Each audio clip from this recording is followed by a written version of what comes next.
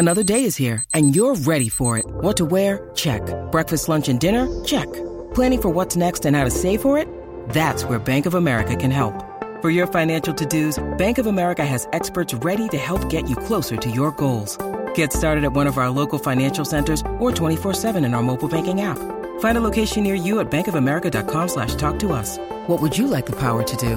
Mobile banking requires downloading the app and is only available for select devices. Message and data rates may apply. Bank of America N.A., member FDIC. Mother's Day is around the corner. Find the perfect gift for the mom in your life with a stunning piece of jewelry from Blue Nile. From timeless pearls to dazzling gemstones, Blue Nile has something she'll adore. Need it fast? Most items can ship overnight. Plus, enjoy guaranteed free shipping and returns. Don't miss our special Mother's Day deals. Save big on the season's most beautiful trends. For a limited time, get up to 50% off by going to BlueNile.com.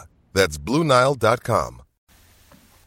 Hey everybody, this is Dan Lobby. And this is Mary Kay Cabot. And this is the Orange and Brown Talk podcast. Now before we get started, I want to let everybody know that we are going to have our own channel for Orange and Brown Talk here coming up on iTunes, on Google Play. That's going to get set up for us here very shortly, so keep an eye out for that. We'll put some information as we post these on the site at cleveland.com. So check that out. If you like this podcast and want to keep getting it on your phone, that's the way to do it. You can still subscribe to the other channel. There's still some stuff there, but our podcast is going to be on its own channel, like the Ohio State podcast, the Cavs podcast, Indians podcast. Check out all of those, but definitely check out our new iTunes channel as well. Absolutely. We are big time, Dan. I guess. So let's get to it. Let's get to the front office. John Dorsey has basically brought in his staff. Alonzo Highsmith, Elliot Wolf, those are the highlights. Added a little bit to the scouting department. Moved Ken Kovash to work under Paul DePodesta. Andrew Berry is still in as a vice president of player personnel. Just your kind of initial thoughts on the staff that John Dorsey has put together. Well, you know what? It's really heavy on the scouting side. It's talent evaluation first. And I think that was the missing piece in the analytics-driven front office under Sashi Brown. So they've really beefed that side of it up. They really needed to do that. I mean, you cannot acquire players without people at the very highest levels who know what they're looking at on film. I think it's vitally important. So they have solved that problem. Then the other thing that really stands out to me is that Elliot Wolf was someone that people were talking to for GM jobs, including the Packers. I mean, the Packers interviewed for him for GM. Now, they passed him over for the GM job because the guy that they hired had more scouting experience on the college side. He was more on the pro side, like Andrew Berry came up in. But I do think that it's significant that he came here. He chose this over the Raiders. I think that's a good sign for the program. I also think it means that guys like that look at this draft and they see the number 1 pick, the number 4 pick, 4 picks in the first 35, 5 in the first 60, and they see that this could be a career maker. And so much cap space. Yep. And listen, the guys from Green Bay know. Yep. You have a quarterback, franchise quarterback, it changes everything. We saw what Green Bay looked like when Brett Hundley was playing. Yep. They came to Cleveland, and the Browns almost beat them. The Browns should have beaten them. So it is all about the quarterback, and these guys know they're going to have an opportunity to not only get their quarterback, and we'll get into this later, but get their quarterback, and also if they need to, they have enough money to sign a veteran. Yeah. They can completely remake this roster over the next 3 or 4 months. Yeah, and they will. They will do that. They will sign, acquire, trade for, whatever, a veteran quarterback, because no one in this organization, the fans, the players, the front office, the coaches, no one can stomach a bunch more losing. And even if you pick your guy number 1 overall, which I'm sure they will, either Sam Darnold or Josh Rosen, you can't necessarily count on them starting right away. Now, some guys are ready to start right away. Carson Wentz was ready to start right away. Deshaun Watson was ready to start right away. So, they could have a guy that is ready to start right away, which also brings them into a little bit of a dilemma. Because do you go and throw a ton of money at an Alex Smith or a Kirk Cousins when you are going to draft a quarterback number 1 overall? Or do you go for more of a bridge-type quarterback? And I would consider that to be more of a Sam Bradford and A.J. McCarron type of a guy. But it does put them in a little bit of an interesting situation. Yeah, let's go there now. Since we kind of started talking about it, let's call a little audible here and let's talk about some of these veteran quarterbacks. And so Alex Smith, of course, is a guy who, the Chiefs could either trade him or cut him. There'll be a lot of suitors for him. Right. And, if they trade him, it costs like a second-round pick for John Dorsey to get him from San Francisco. But now you've got, Jacksonville might be looking for a quarterback, and that's kind of their missing piece. They could give up their first-round pick. They don't need their first-round pick. Right. There's some other teams that could give up a first-round pick for a guy like Alex Smith. The Browns are not giving up 1 or 4 for him. They're going to pile into those second-round picks. Right. He would be ideal, but he's also a 1-year rental unless he signs an extension. And I don't know if they can get him. Yeah, like you said, there will be a lot of suitors for him, and in a trade situation, someone might be willing to give up a lot for him. And if you are going to pick a quarterback number 1 overall, and again, I firmly believe that they will, what are you going to be willing to give up for a guy like that? The other thing that I think is vitally important here is that your veteran quarterback has to somewhat match up with your rookie quarterback. You do not want to spend 1 year building your offense around, a certain type of a quarterback, and then you're going to blow that up and go towards a completely different kind of quarterback the next year. So you want to kind of just keep the seat warm for the rookie for whenever he's ready to start. Yeah, exactly. And that's kind of where Kirk Cousins comes in too, because this is a guy that if you acquire him, you're giving him a lot of money. You're probably going to guarantee a lot of money. You're going to if you acquire Kirk Cousins, to me, that's your guy. It's not even a Mike Glennon situation. Right. If you go and sign Kirk Cousins, you're signing him to be your guy for the foreseeable future. Yeah, I mean, he's going to sign a contract in the whatever, I'm not exactly sure, but it's somewhere in the high 20s a year, probably, multi-year contract like that. Now, unless you were really in love with him and ready to commit to him as your starter for the next 4 years, he's basically going to be off your list because I do firmly believe that they will look out at this quarterback class and find their quarterback of the future. And they will take that guy number 1 overall. And therefore, I don't think they're going to want to pay a Kirk Cousins $26 million a year for the next 4 years. Yeah, so your other options, of course, all of Minnesota's quarterbacks are headed for free agency. And kind of the name that everyone keeps kind of gaining traction is Chase Daniel, which is a little strange, but you go back, you find that Peter King story after John Dorsey got hired, and he mentions shorter quarterbacks. He mentions Russell Wilson, and he mentions Chase Daniel. Yeah, now the only thing that we have to remember here is that Hugh Jackson will have a larger role in whoever they bring in at quarterback. And he doesn't really like those shorter guys. He has a prototype. It starts at 6'2", and you're going to have to really knock his socks off if you're going to go below that. As he says, there are outliers, but for the most part, those guys are few and far between when it comes to being wildly successful. So let's get back to this front office and kind of how they're going to work with Hugh Jackson now, because none of these guys really are tied to Hugh Jackson. I think there's a fan sentiment out there that this is a 1-year deal with Hugh Jackson, and this time next year the Browns are going to be looking for a head coach. Is that jumping the gun? You know what? I do think it's jumping the gun somewhat, because it's my understanding that Hugh Jackson was in on the process of John Dorsey's hiring. That this was someone that he was excited about, and I'm not going to go so far as to say that that this is the guy he wanted, but I do think that it's somebody that that he was in on it. I think that at a certain point in the season, Jimmy Haslam basically said, Hugh Jackson's going to be my guy, and I'm going to find a way to make this work for him. And I think, we saw that when they were together on the field with A.J. McCarron. We saw that when they had a meeting with the Players Leadership Council. Sashi was not in that. It was the Haslams and Hugh. So I think there is something going on there between the Haslams and Hugh Jackson. I think that they believe in him still. And I think that John Dorsey was kind of brought in to help him and complement him. That's the way that it seems to me from the outside looking in right now.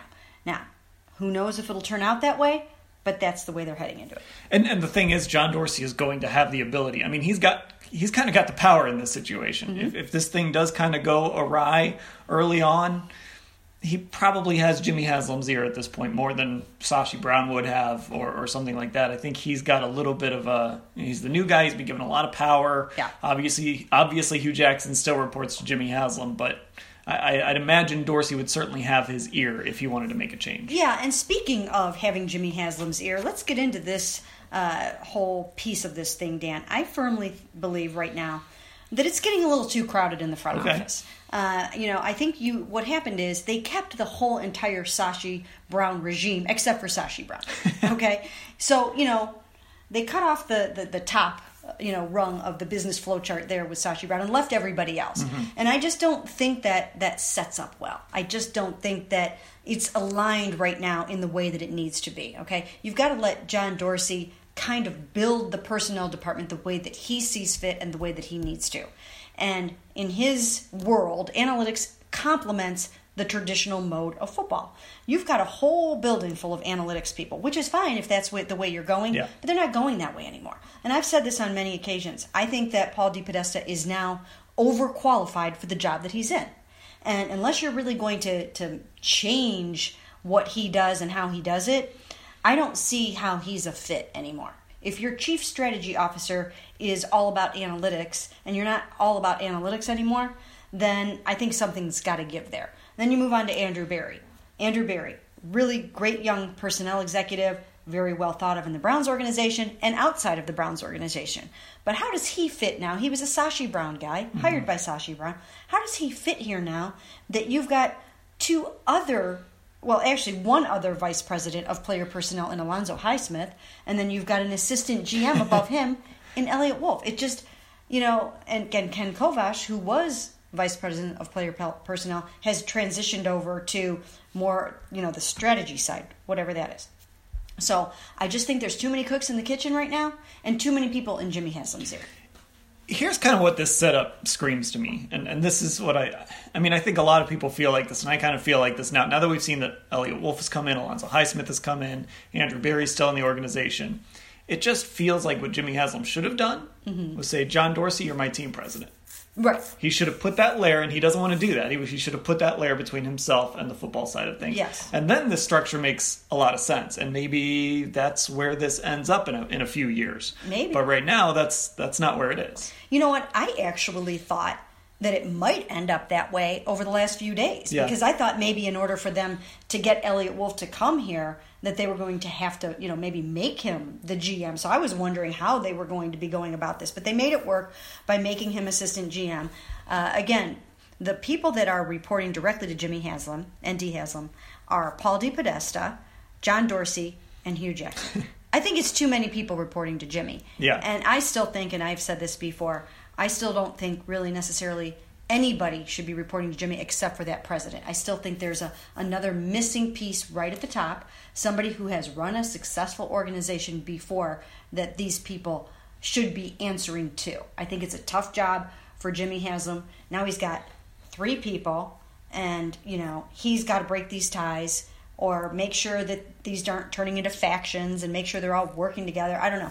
There still are some flaws in the business model, in my opinion. Yeah, and we haven't really seen the ability from Haslam to do that. That's the real problem. If maybe we looked at Jimmy Haslam and said, okay, he's handled these situations in the past. Right. He didn't allow the Ray Farmer and Mike Pettin situation to melt down. He didn't allow the Hugh Jackson and Sashi Brown situation.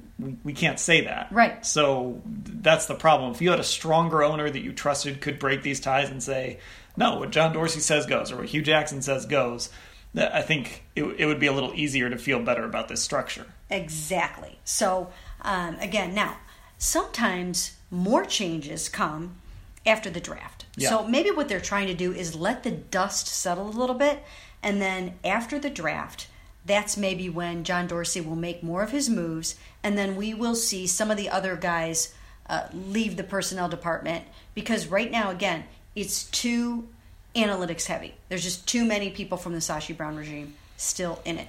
Now, again, it's not that they're not great at what they do, because they are.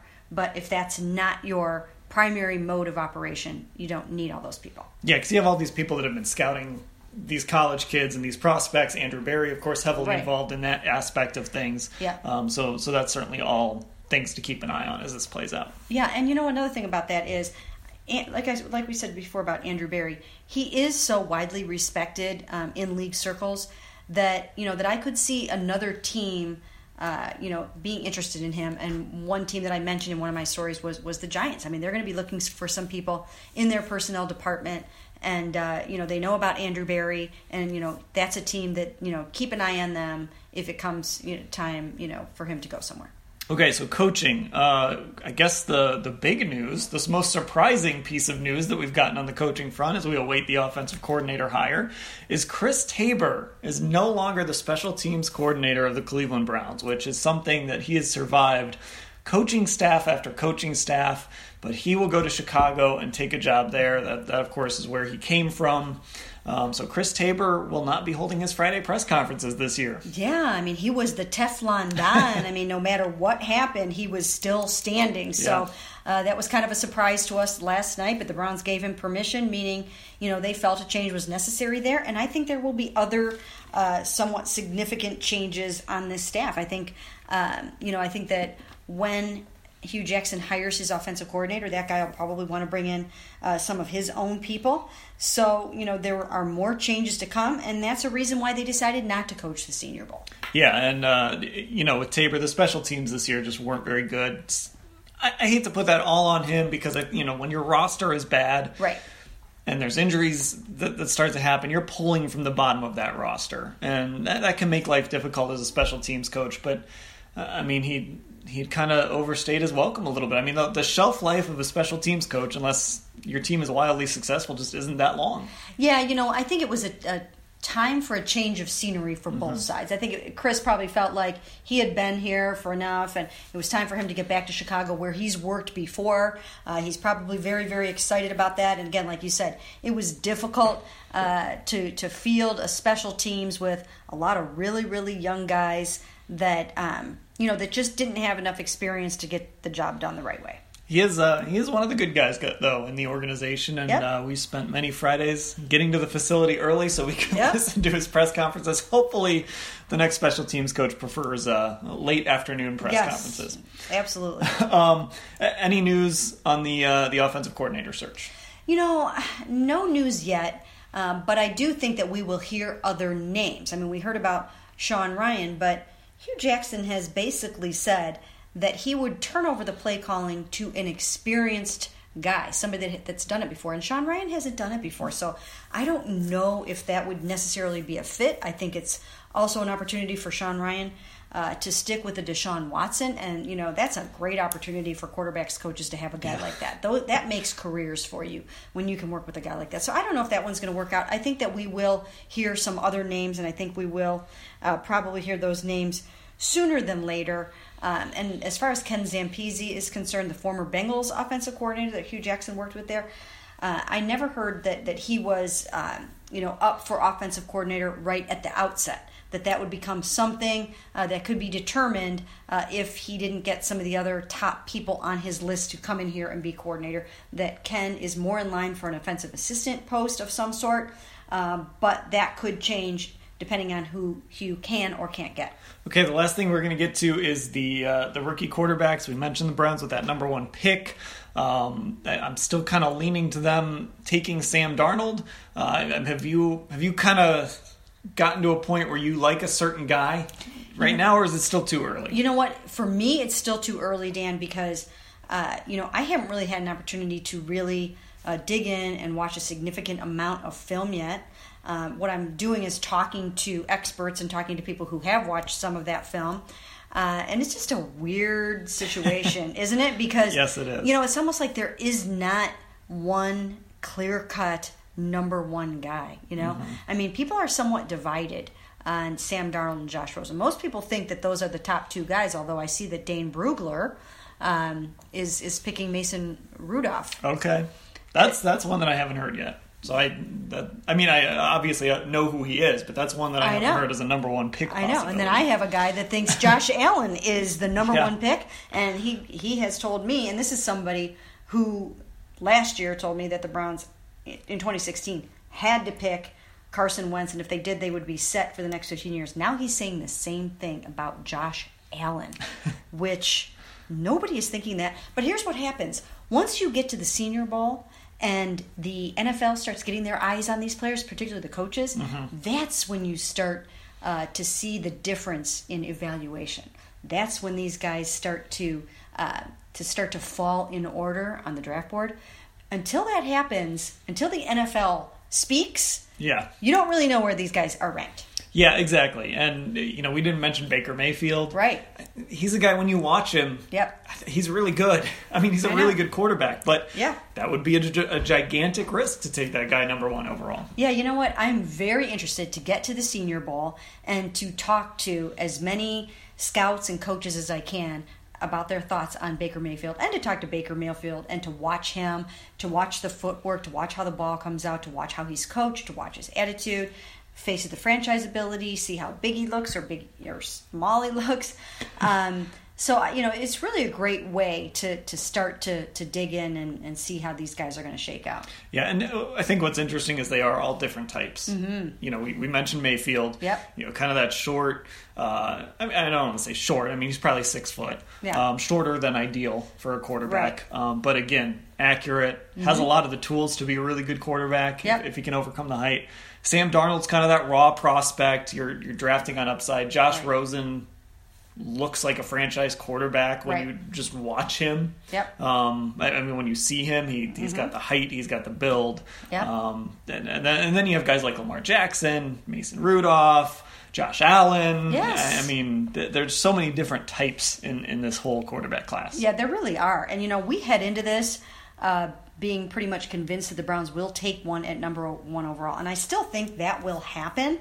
But, it just with all the good ones right around the top, all the ones that you just mentioned, it does leave open the possibility, that perhaps they could look at something at number 4 too. I don't think that'll happen because you risk losing your guy. I still think they will just take the guy at number 1.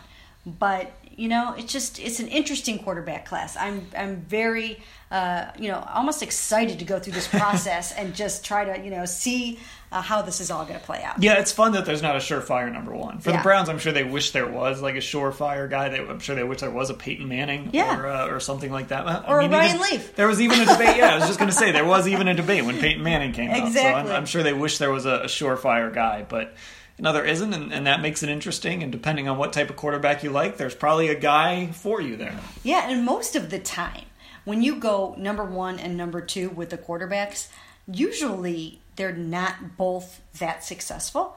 But, there is recent history for this, and it looks like Jared Goff and Carson Wentz are shaping up to both be good. Yeah. So, hopefully you can't go wrong in this draft either. Well, and then, Deshaun Watson might be very good, and Pat Mahomes might be very good. We're going to get a chance to see him. We haven't even, Mitch Trubisky, and that could end up being a very good quarterback class. Yeah. So hopefully this quarterback class for the Browns will live up to what the last couple have to this point. Obviously, last year, it's still so early in a lot of these guys. But but you know what, Dan? That's the funny thing about these quarterback classes is that until you actually get to the class, you don't know how it's going to turn out. You don't know who's going to come out. Now, Darnold and Rosen obviously both, said they're coming out. Lamar Jackson's coming out. So the class is as strong from a, bodies standpoint as we all thought it would be. But then you have to factor in things like, that you hear a report that Josh Rosen, would rather go to the Giants than the Browns. And those are things that you don't factor in when you head into a draft like this. Yeah, and there's things we're just not going to know. I mean, Baker Mayfield, there was a report that he was maybe considering not hiring an agent, which is interesting. I mean, NFL people look at these things, and they're going to get to interview these guys, and they're going to know things about these guys that we may never know. And now, having said what I just said about Josh Rosen in that report, I've heard so far that that's not true, and that he would be absolutely 100% fine coming to the Browns. I'm trying to get those words to come out of his mouth, but that might not happen until the combine or shortly before. So you will be at the Senior Bowl in a few weeks in Mobile. Baker Mayfield will be there. Yep. Josh Allen will be there. So you'll get a firsthand look at those guys, as will the Browns, who will be there, not coaching, but at least doing their homework on these guys. It's going to be should be interesting. It will be interesting, and we will have it all for you on Cleveland.com. Yeah, we'll do podcasts and everything. Thanks for listening, everybody.